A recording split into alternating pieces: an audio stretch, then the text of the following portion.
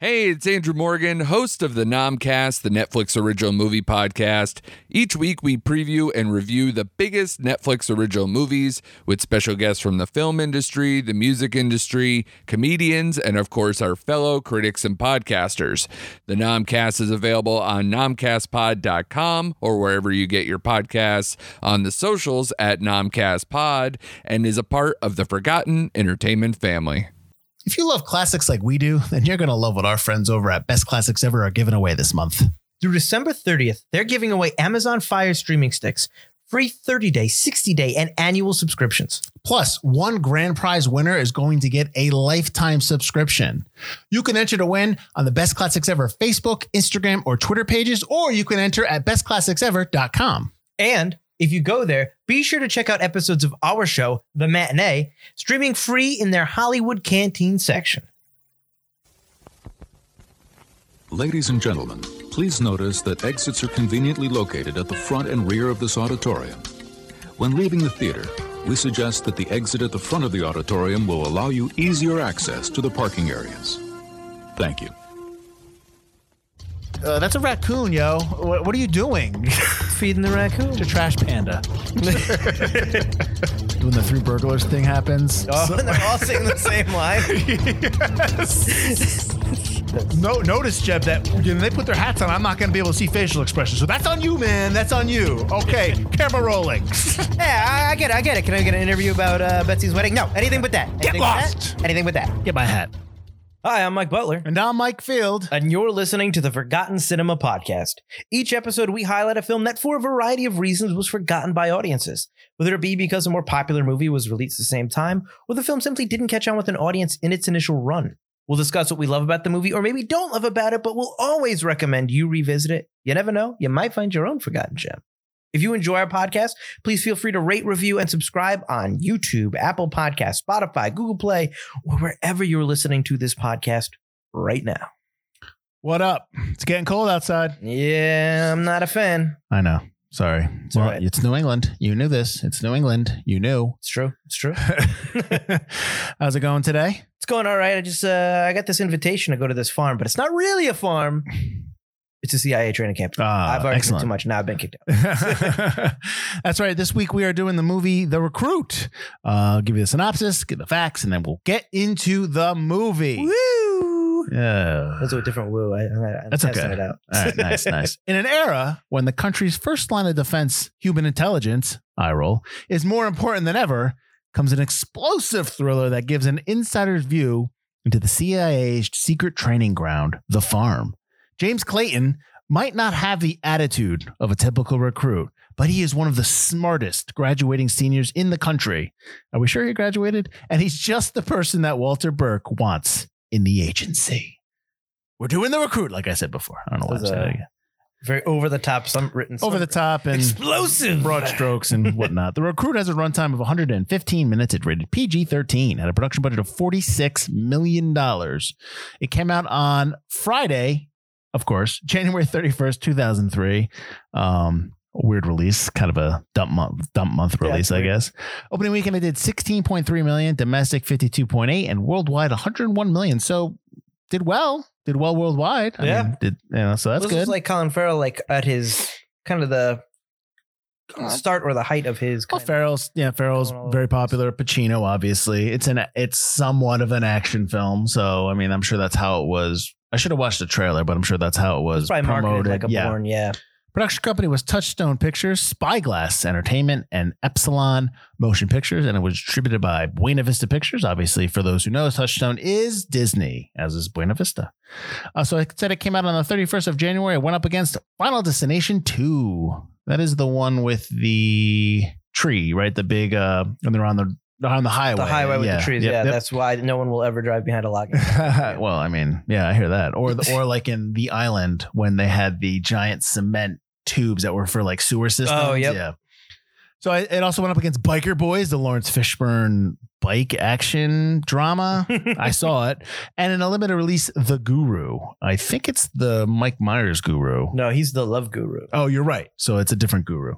On the week after, the 7th of February, you had How to Lose a Guy in 10 Days, Shanghai Nights, Deliver Us from Eva, and then a limited release May. The reason why that's a horror film. And the reason why I bring that up is because my good friend Adrian Correa was the cinematographer in May. So Nice. giving him a little shout out. On the 24th of January, the week before, you had Darkness Falls. That is Jessica Biel, right? No, Darkness Falls was Emma. Jennifer Connelly? Emma something. Darkness Falls was the one with the girl for the lady from Buffy. Xander's girlfriend. Emma Caulfield? No, well, yes. Yeah. She's in that. I think so. Yeah. It's the Tooth Fairy. Yeah. Oh, I thought. Oh, yes, you're right. Well, I know it's the Tooth Fairy. Was that what it was? It was like, yeah, whatever. Who cares? You also had Chicago, the musical. I think this is a wide release of Chicago because obviously it came out for Oscar season, the probably the month before, and then Confessions of a Dangerous Mind, which is the Chuck Berry. No, The Chuck Berry or Sam Rockwell movie where Chuck Berry has a spot. Yep. The host of The Gong Show. Actually, I like that one. It's directed by George Clooney. This one is actually directed by Roger Donaldson, who did No Way Out, the Kevin Costner spy thriller, Cocktail, and 13 Days. Written by 3 different people, so they all had pass at the script. You had Roger Town, who's done, I don't know if I think he either did part of one of the first script version or maybe a story version of The Natural. Kurt Wimmer did Sphere. Butler, he wrote Sphere. Yeah. He also wrote Salt, and he wrote and directed Equilibrium. Gun kata for all those fans out I there. really have to rewatch Equilibrium. I'm sure I won't like it now. Oh no, you won't After high because school, but it's garbage. I'll have to throw. I apologize, Mr. Wimmer. Mitch Glazer wrote Scrooged and Rock the Casbah, and then cinematography by Stuart Dryburgh, who was nominated for an Oscar for cinematography for The Piano. He also did Lone Star, a movie we did a while back, Nice. and Black Hat, the Michael Mann movie, composed by Klaus Badelt, who did Basic, Constantine, another one of our films, and Pirates of the Caribbean, Curse of the Black Pearl, which is the first one. Edited by David Rosenblum, who was nominated for an Oscar for editing for the movie The Insider, which is awesome, Primal Fear, and Friday Night Lights. And then produced by Jeff Apple, Gary Barber, and Roger Birnbaum. Barber and Birnbaum are actually Spyglass Entertainment. And they've done Scream, Seabiscuit, Unbreakable, G.I. Jane, and a movie we did, Rain of Fire. And then Jeff Apple has produced In the Line of Fire and Evolution, to name a few. Now, what's funny is that there are many people in this cast, but really just only 4 that matter. Yeah. Like, it's really odd. Al Pacino plays Walter Burke. He's in Serpico, The Godfather, and Jack and Jill, of course. Colin Farrell as James Clayton from In Bruges, Miami Vice, and the 2011 Fright Night, which is a movie we did in our first annual Forgotten Horror. Yep. Bridget Moynihan as Layla Moore. She's mainly in the TV show Blue Bloods right now. She's also in iRobot, and she plays John Wick's wife. She's the face that launched John Wick to kill all those people. So. And then Gabriel Macht as Zach. He's in The Spirit and Whiteout, but I'm sure everybody always knows him as Harvey Specter in the show Suits. And then that's it, which is amazing that there are so many people in this movie, and it's just like, just these 4 matter. Yeah. I don't get that. I don't get it. But anyways, those are the brief facts for those who don't like the giant fact section we usually do. I had seen this in the theaters. It's a movie that I wasn't really, I had seen it. I was just like, okay, I saw it. And I know I had problems with it before. And I honestly, when we were doing it, I couldn't really tell you what those problems were because I just know I wasn't a big fan of it. I'm not saying I'm a big fan now. Came into it with a bad attitude. I did not come in with a bad attitude. I have questions. I have a lot of questions, but I'm curious. I mean, you obviously watched this you had to have seen this when it came out in the theaters. I can't remember if I saw it in the theaters or as soon like the first week it was out on DVD, but I did see it right when it came out. Right. Okay. Yeah. Okay. I'm gonna start right off, real quick. And this is probably, and there's a couple times in the movie where this note came up to me in terms of just choices that Donaldson made as the director or whether he made these or not. The opening shot of the movie is all of Clayton's stuff on the computer, right? It's like they have the credit sequence going and they're showing all this like pictures and photos of James Clayton's like life, his father. Right, you know, his father's missing, he was it's in kind of like the Shallow Oil. right. It's kind of like the Reign of Fire opening where they're like giving you everything beforehand, Bits and pieces. Right. Yeah. And as the credits are going and it kind of zooms out a little bit, you start seeing you kind of see the reflection of Pacino, the Walter Burke character, looking at it. And then it cuts to Pacino. It just cuts to a close up of Pacino just standing there. And then it cuts back to the same photo and then it pulls out and you see his reflection in the computer. I'm like, my thing is like, why cut to Pacino? I get it. It's Al Pacino, but it's a much more effective shot if you're pulling in that one and he's in the reflection. We all know what Al Pacino looks like. And if you see, and you could see him in the reflection of the computer screen. Right. And I was like, that's fine for an opening. I don't know this random, like, cause the cut for me was I'm watching the movie and it just cuts to him like sitting there and I'm just like, what? Like, because we were still into the credits. It didn't seem like it fit. And there's a couple moments in the movie where that kind of crops up where there's shots that are moments that just don't seem to fit. That's right off the bat was the first thing I noticed when I started watching. Wow. All right. I really couldn't tell you that I cared about the opening. I actually have that the opening kind of sucks. Just the credits? Just in general, it's just a very typical early 90s opening. It really didn't do anything for me. Even though this movie's from 2003? What did I say? Early 90s. Oh, I'm sorry. It's a very typical early 2000s opening. You know, it really didn't do anything for me. I don't think it really forwards the plot because, yes, James Clayton kind of gloms onto Walter Burke because it's like a missing father figure. I guess, but yeah.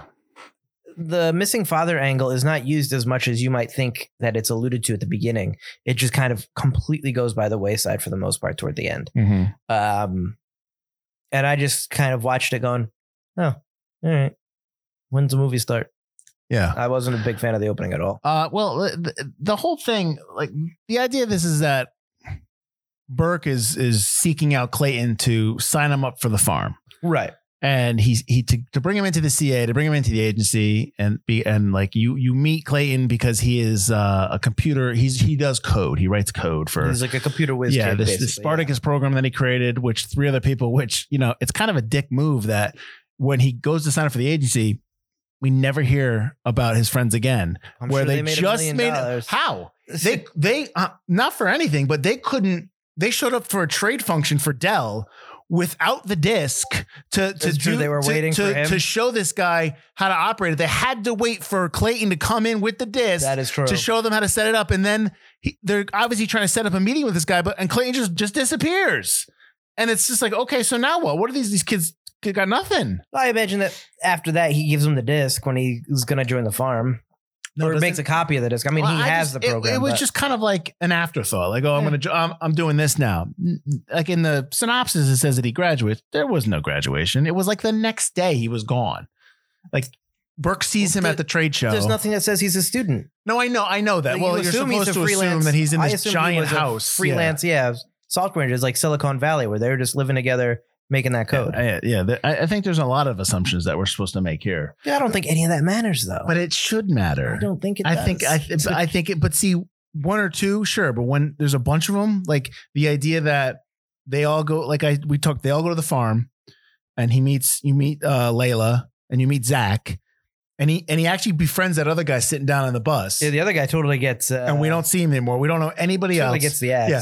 There's other trainers, and they do have dialogue, but you never talk to him. There's Agent Spender's in there from X-Files, who basically is there to tell them about the dissolvable communication device that you can put in that it'll just eat itself in 2 hours. And it's like, and the only reason he's there to do that because they use that device quite often in the movie. They just keep using it. But I'm just saying, there's no other ancillary characters that kind of help us with anything in this movie. It's just we are beholden to the 4 mains, and we have to determine what's going on between them. I'm okay with that because it focuses your film on those characters. If you have too many characters, especially in a spy movie, it just becomes like, I don't want to play a whodunit necessarily. You know, I kind of just want to know, you know, you're watching this recruits rise through the ranks of like the CIA, how he starts, you know, his training up until his first mission. I want to do a quick overview of the synopsis of the movie, the whole movie, in terms of like what goes on towards the end. And we always do spoilers. I don't care if you've never seen the movie. So basically what ends up happening is Clayton washes out, which we'll get to. Burke tells him he's the Knock, which is a non-official cover, which is like, it's supposed to be some secret thing, but apparently everybody knows who the Knock is. You're the spy who basically, if you get caught or killed, if for those fans of Mission Impossible, the Knock list, that's what we're talking about here. So he basically don't know you're the Knock. You got to spy on Layla. She's working in maps and whatever in CIA and Langley. Science and technology. She's stealing stuff out of there, and you got to find out what it is and take it and steal it from her. But you find out that actually Layla is testing CIA's defense systems, and that's why she's doing that. And whatever. So and then Burke's plan is to my question to Burke's plan is basically to actually steal whatever the software is, which we'll get to, which is Ice 9. Right. Steal it. And sell it. That's his plan. That's Burke's plan. But what's that Burke's plan? When did that plan go into effect? In the movie? When is that Burke's plan? Is he specifically targeting Clayton for the agency because that's his plan? I think that becomes his plan. He's probably got a plan to do something where he can sell secrets, and then he can use Clayton to do whatever he wants. He just wants a patsy or someone else to do most of that work for him. And then once he figures out, hey, Layla's because I'm sure he's privy to most missions. Hey, she's stealing this information. He's like, great, that's exactly what I'm taking. No, I get that. Yeah, but I don't think it was a very specific plan. I think it's a general plan of having Clayton do some dirty work for him. And because he was tired of not getting paid, and he makes that comment when he's talking to the people about how he's talking to the recruits that it's not for the money. He mentions the money. He mentions that a lot. Yeah, but and then he also mentions, you don't know our failures. You only know or you don't know our successes, you only know our failures. Yeah, kind of a thing. Which everybody understands that. But I think basically for Burke, it's just been too long. Mm-hmm. And then remember, this movie's 2003, so this is coming right off of September 11th. Not too many years. Well, and he makes that comment, in the beginning of the movie where Clayton tells Burke that you're a bunch of fat old white guys who fell asleep when we needed them the most, and he's referring to 9/11. And then Burke returns that comment to him at the end of the movie, which. I understand that sentiment. I get that. I mean, I'm wondering if this movie was greenlit because of that, because of that line. Well, I like that sentiment because of its, it's not negative on the CIA and the government. It's a little bit of a positive. I know that some of my notes in terms of, actual CIA, employees, so in 2009, we have this note down. A CIA employees review goes, although, quote, everyone in the agency believes the movie is ridiculous, end quote, the movie is, quote, entertaining, and that, quote, all of the covert service trainees watch the film on the bus going into training for comic relief. Really? Yeah. So it's not like it's because obviously they're trying to, I don't know what the research was into the movie. Well, it's not like the CIA is giving them all their training. It's called The Farm, but you don't know what exactly is going on in there. Right. And then I have from TJ Waters, who's a former Farm student, calls it a mediocre movie in which he recognizes a lot of similarities with the real Farm. What those similarities are, who knows? And we're not supposed to know. Yeah. Which is, I do believe though, when they set up Clayton for the ambush, when they take him, because my first note when he goes to have dinner with Burke, I'm just like, why is Burke taking him out to dinner? There's such this focus on one dude. Does he take anyone else out? And then you obviously realize he's setting him up because he says, there's always these guys around here that are trying to figure out what's going on at the farm. I actually do believe that they probably have spies or sleeper spies or informational people, staked out around the area trying to just, I don't know, keep an eye on things if something pops up. And I absolutely believe that, and vice versa for us as well, on the other side of the spectrum. I have a lot more questions with this movie than that go unanswered. Okay. I guess in terms of motivations, I know Burke's motivation, and I know we can talk about it. Right. And we did. Which his name is not Burke. Yeah, I know. I know that. I understand that motivation, but I need more than just a couple lines when he's talking to the recruits about how they're not going to make any money. I need a scene. I need something to really understand why. Not his monologue at the end, which is the longest monologue I think in the history of, it's a monologue and an exposition dump all in one. At the end of the movie, when Pacino's just going on and on about what he's doing, I need that a little bit earlier, maybe not so dumpy in terms of exposition wise, but I need more. I think for me to understand the whole concept of what Burke is doing and why he's doing it. Well, Did you read?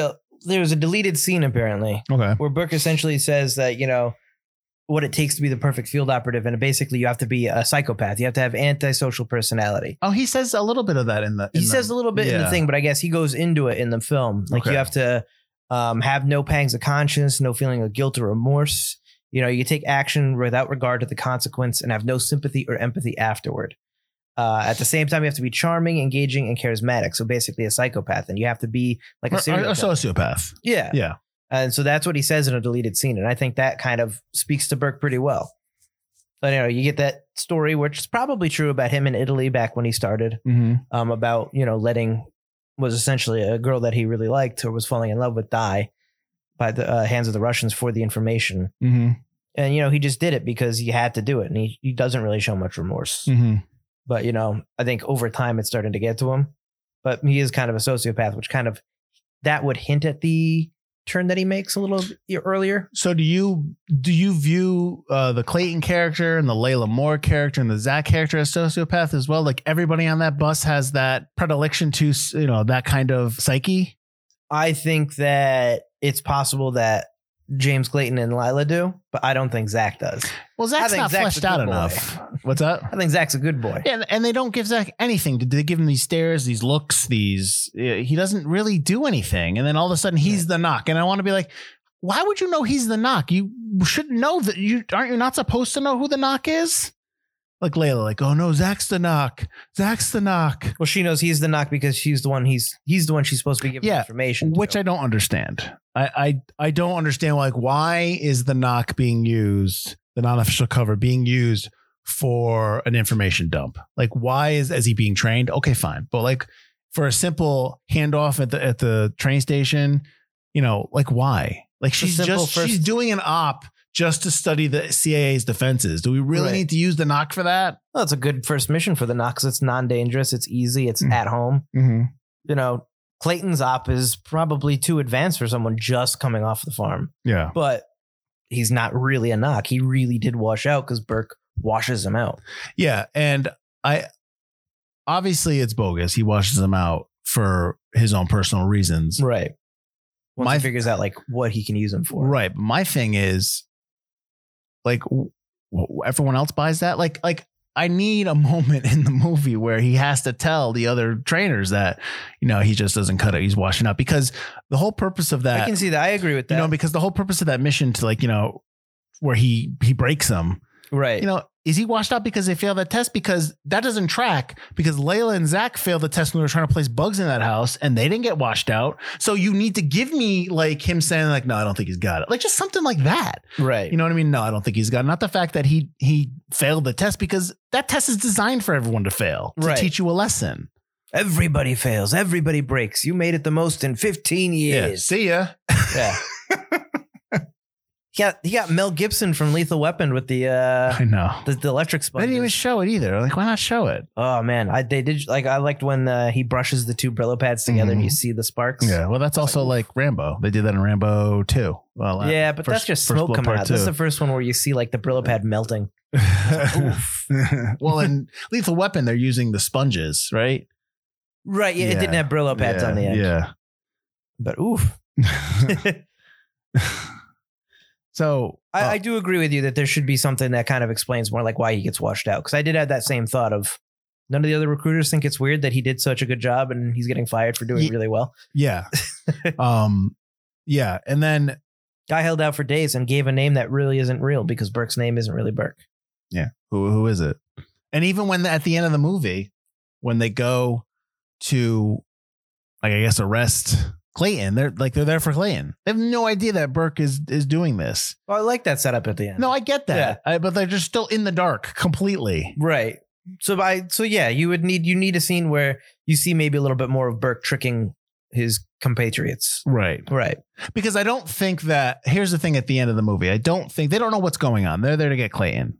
Yeah. I don't know if they're going to all focus their weapons on Burke solely. Like it's probably going to be like, everyone get down. We got to figure out what's going on. Yeah. I was waiting for them at the end to arrest Clayton as well. Like, you've proved, it's like that James Bond. You've proved that he's guilty, not that the other guy's innocent when they capture Mathis and they're going to torture Mathis. And he's like, no, just keep sweating him. Mhm. You prove she's guilty, not he's innocent. Mhm. It's the same thing with Clayton. It's like, you know, Burke's bad, but you don't know Clayton's not working for him.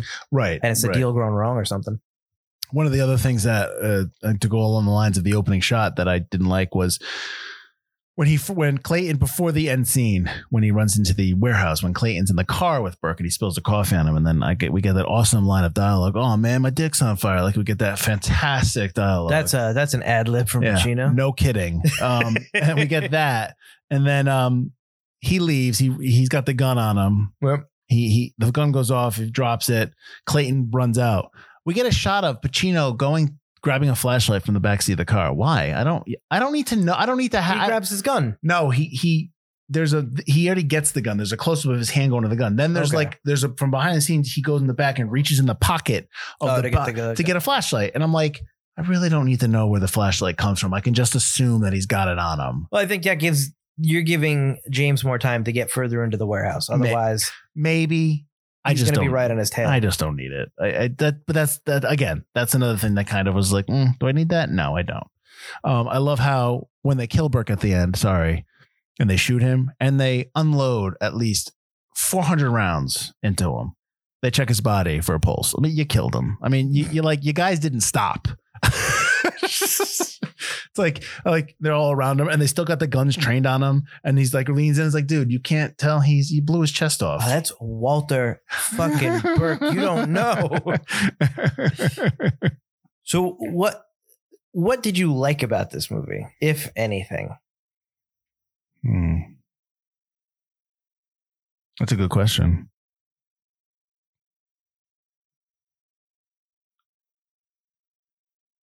I don't know. Like, it's not that I hate it. I don't like not like it. But there's here's my question. Do you go into my picks assuming they're bad and just have a bad taste in your mouth? But no, because I already seen this movie. So I already knew that I didn't like it way before we did this. It wasn't a movie that I'm like, if someone's like, oh, did you see The Recruit? It's not like, oh, that movie's garbage. No, it's just like, it was okay. Like, that's what it was. It was one of those films. But if I'm diving deep into it, it's just the synopsis. Here's something. Not that I like, but I probably would want. The synopsis is bad. No, what I would want, maybe I want more of, or a little, like the synopsis talks about how they go to the farm. Like the farm is a big thing in the movie. The movie was originally called The Farm. Right. They changed it. But we're not on the farm. After all the action, it happens like after the farm. Like it becomes this taut CIA spy thriller that kind of like Spy Game. It becomes something like that. But like, I'd rather just focus on the farm, like put it within the confines of the farm. Like, you know what I mean? Like I want, like we talk about, there's only 4 characters. I want more characters. I want more stuff. I want to know more about the farm. Maybe the secret stuff, or maybe the thriller aspect or the mystery focuses more like within the farm. Like the farm is compromised, like that kind of stuff.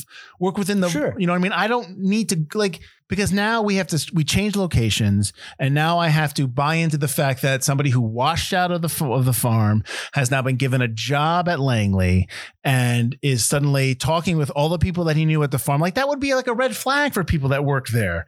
The idea that, and then I gotta learn a whole, like I don't even learn a lot about the farm. I just learn like what we know in terms of like the 2 things they do in terms of the tracking. They montage over their training in the beginning. Mm-hmm. I'd rather know all that. So the concept of the farm was interesting to me, but they didn't stay there long enough. I don't know. Did you like the farm? Oh, I love the farm. Okay. I would love for the whole movie to be the farm. Sure. Yeah. I mean, I do like that it's 2 movies in one. I like that it's half and half, but that does mean the actual. You have to reset a little. Yeah. You have to reset a little bit in the middle of the movie because you've been given a whole new location. Be given like a sequel within the first movie. Yeah. No, I think that would have been a really good idea. Probably a better idea to do like Layla. Hey, Layla's a spy, Belarus or whatever. Yeah. Or somebody might be giving information out of here about the farm, and then these 6 different young people have to figure out who it is and become the spy. Or like you can't trust your trainers. You can't trust like what's going on. Like you're friendly with Burke and like stuff like that. It's tough with spy thrillers because again, you always have to deal with like who's telling the truth, who's not. Oh, what's the double cross? Like although this sounds like Spy Harry Potter to me now. What? Something's happening in Hogwarts. What's wrong with Harry Potter? How about the fact that Burke tells him there's no printers at Langley, so they have to they have to get out. They have to take the stuff out another way. They can't print it out. It's like there's no printers at Langley. He's carrying papers at one point, and I saw Clear and Present Danger, and he prints out that that memo and shoves it in Ritter's face. So what's going on there? So I just love the fact that there's no printers in Langley. Like I can understand where the network's locked down and it's firewalled and you can't do anything, but no printers. Yeah, but they're just making it difficult. They're just giving you a new. This is why he can't do this. They're giving you the parameters of why. Yeah, I mean. He just walks in. I just saw a printer. Oh, that's not a printer.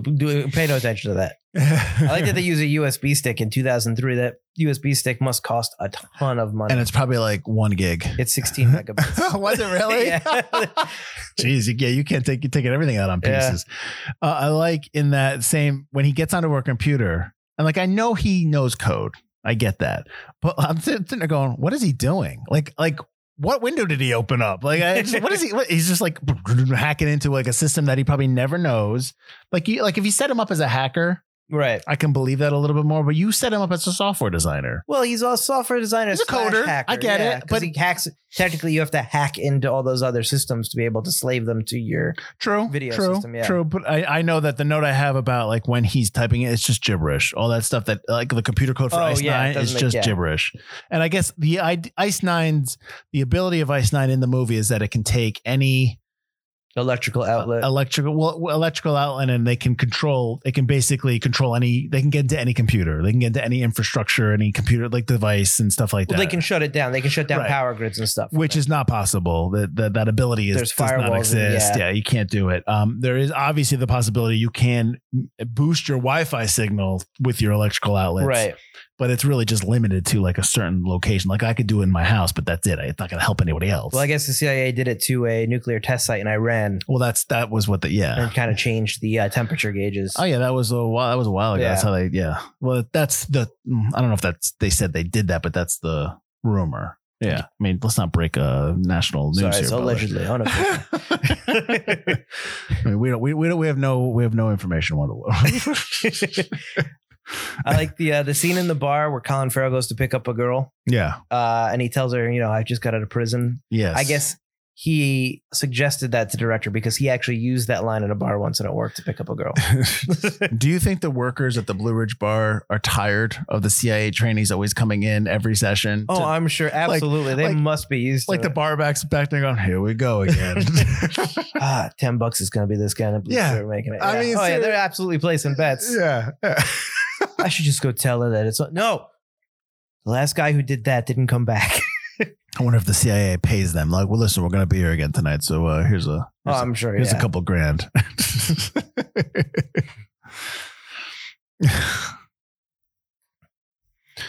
How about the way Colin Farrell moves in this movie? Like he moves fast. Like grab the computer, go like. Do you like that? Like. Aesthetically, it's great because he's boom, let's go, get a gun. But like, when you think about it, I'm like, would you really be moving that fast? Like, could you really type that fast? I don't know. I don't code, but no, my dad codes and he does not go that fast. He doesn't grab computers, put them down. He's just ripping them up. He doesn't go, I need to enter this website. Hold on. Never use the mouse once. Gotta go. Yeah. I know. It's like Scotty from Star Trek 4 when he's cracking his knuckle. Dude. Keyboard. How quick? But it's typical, movie stuff with the computer. It's also, I think that's Colin Farrell's. I think that's his style because I've seen a couple movies with him where he's always quick paced and fast and he moves quick. Yeah. I notice he does a lot of like this head thing where he kind of looks around is kind of his thing. Mm-hmm. Like that kind of like always aware. Like in Minority Report when he's breaking down the keyboard. Yep. Yeah. That's kind of his thing. And then when he played was it Bullseye in the Daredevil film, it's just a quicker, more cracked up version. I think of that that's same thing. His style. Yeah, I agree. His breakfast is lazy, by the way. I love how he pumped up his breakfast to Layla. Breakfast is champions. After they were together. It's toast, 2 slices of bacon, and some eggs and cheese. Yeah, he's like, cheese eggs, my dad's specialty. It's like, he puts cheese and eggs. I do that. It's not a specialty, pal. Okay, unless the cheese is from some unknown place I've never heard of. 12 different cheeses. Half of them are from Peru. And number two, that those eggs did not have cheese in them. I could tell. And they were, it's like your bacon's terrible. It's you just took toast and cut it in half. It's like stop making his breakfast out to be anything. You just made eggs. Okay, you made eggs. You're acting like you made her like this like Western omelet. Sorry, your dad's dead, but still. Poor dad.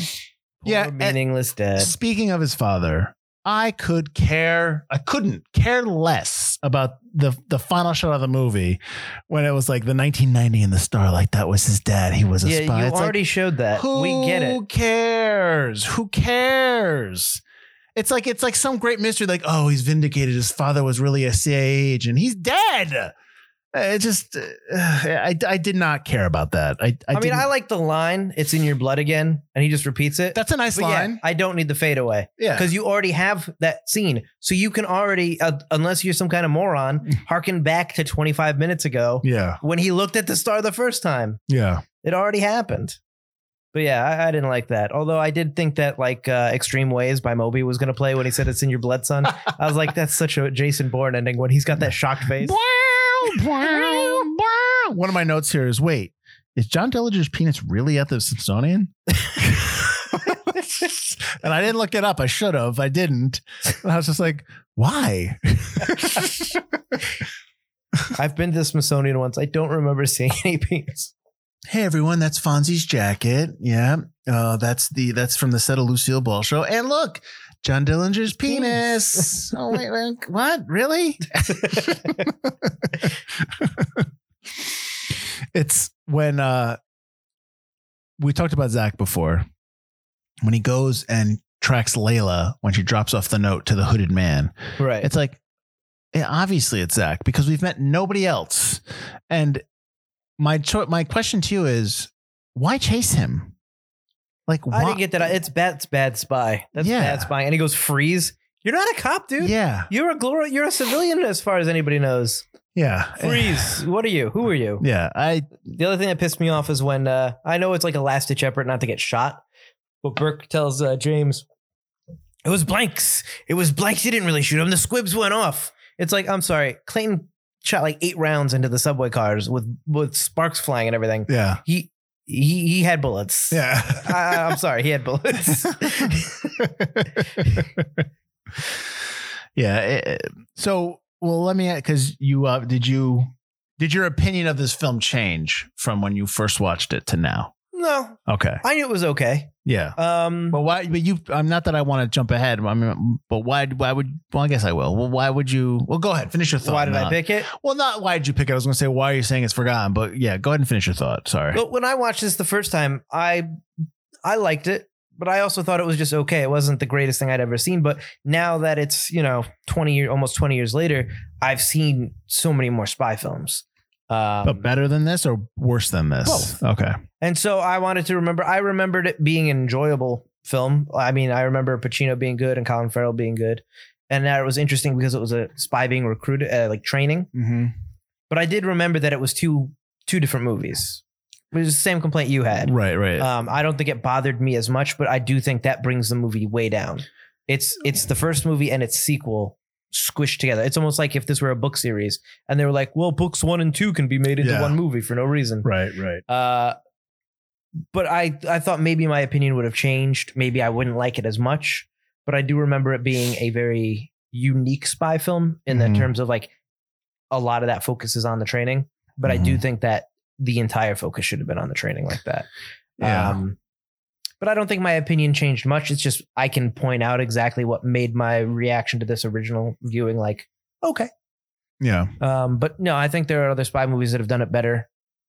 I think Spy Game is a little better.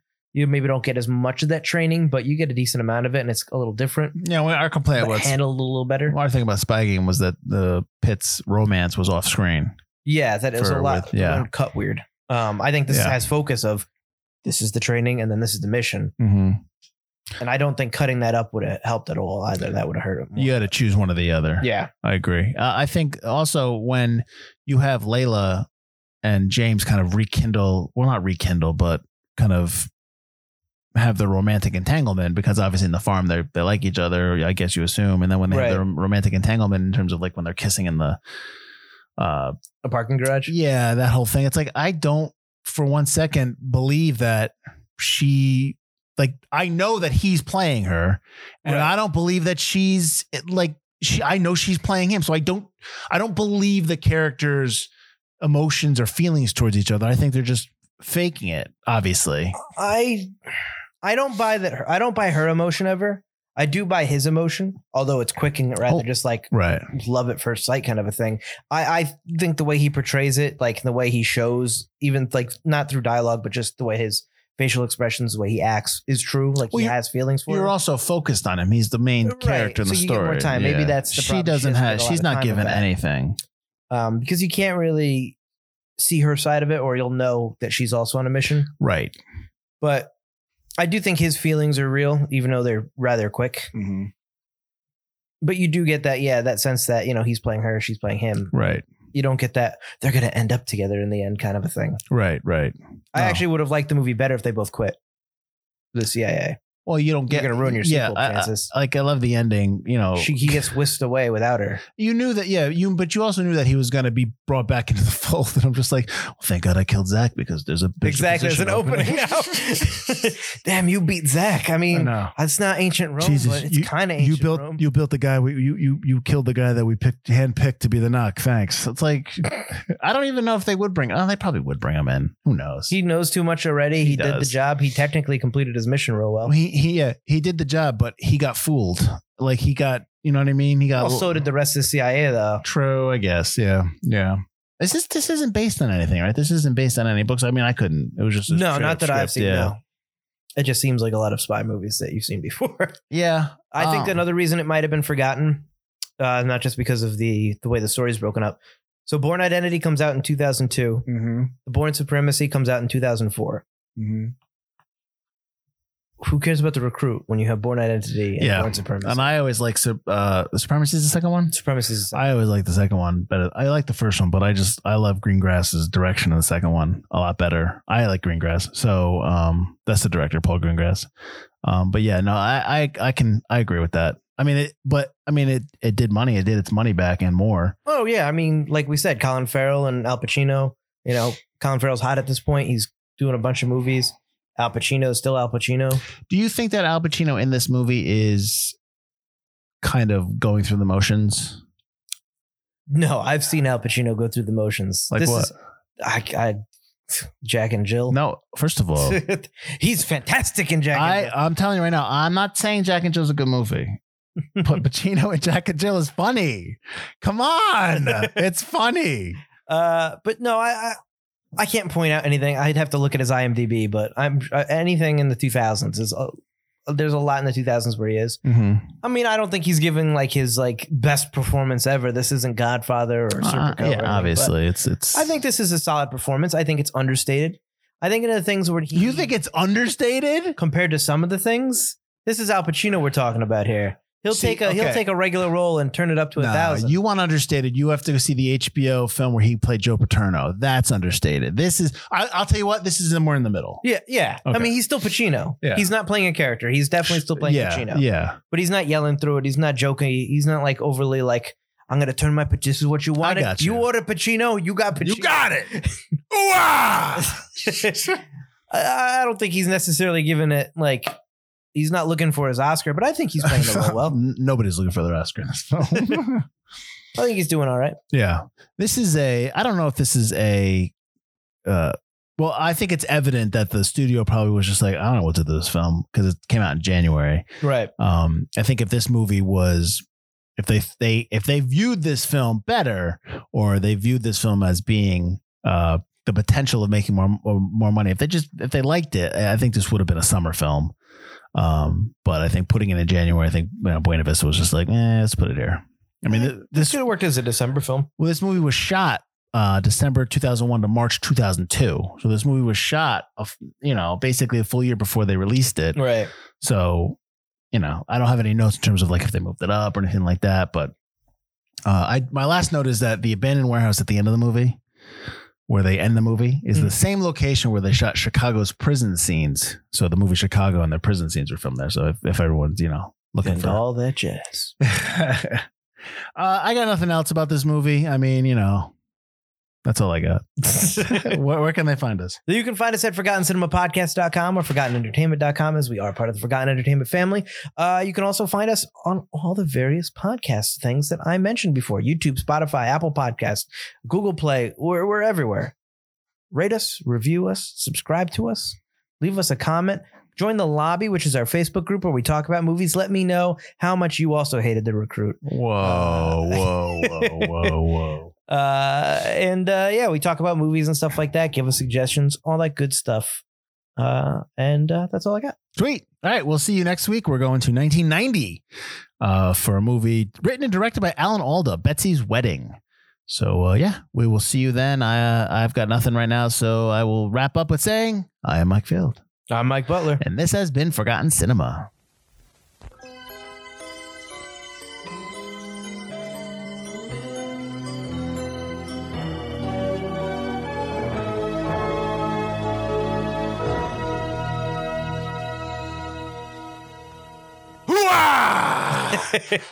I'm gonna make you a spy.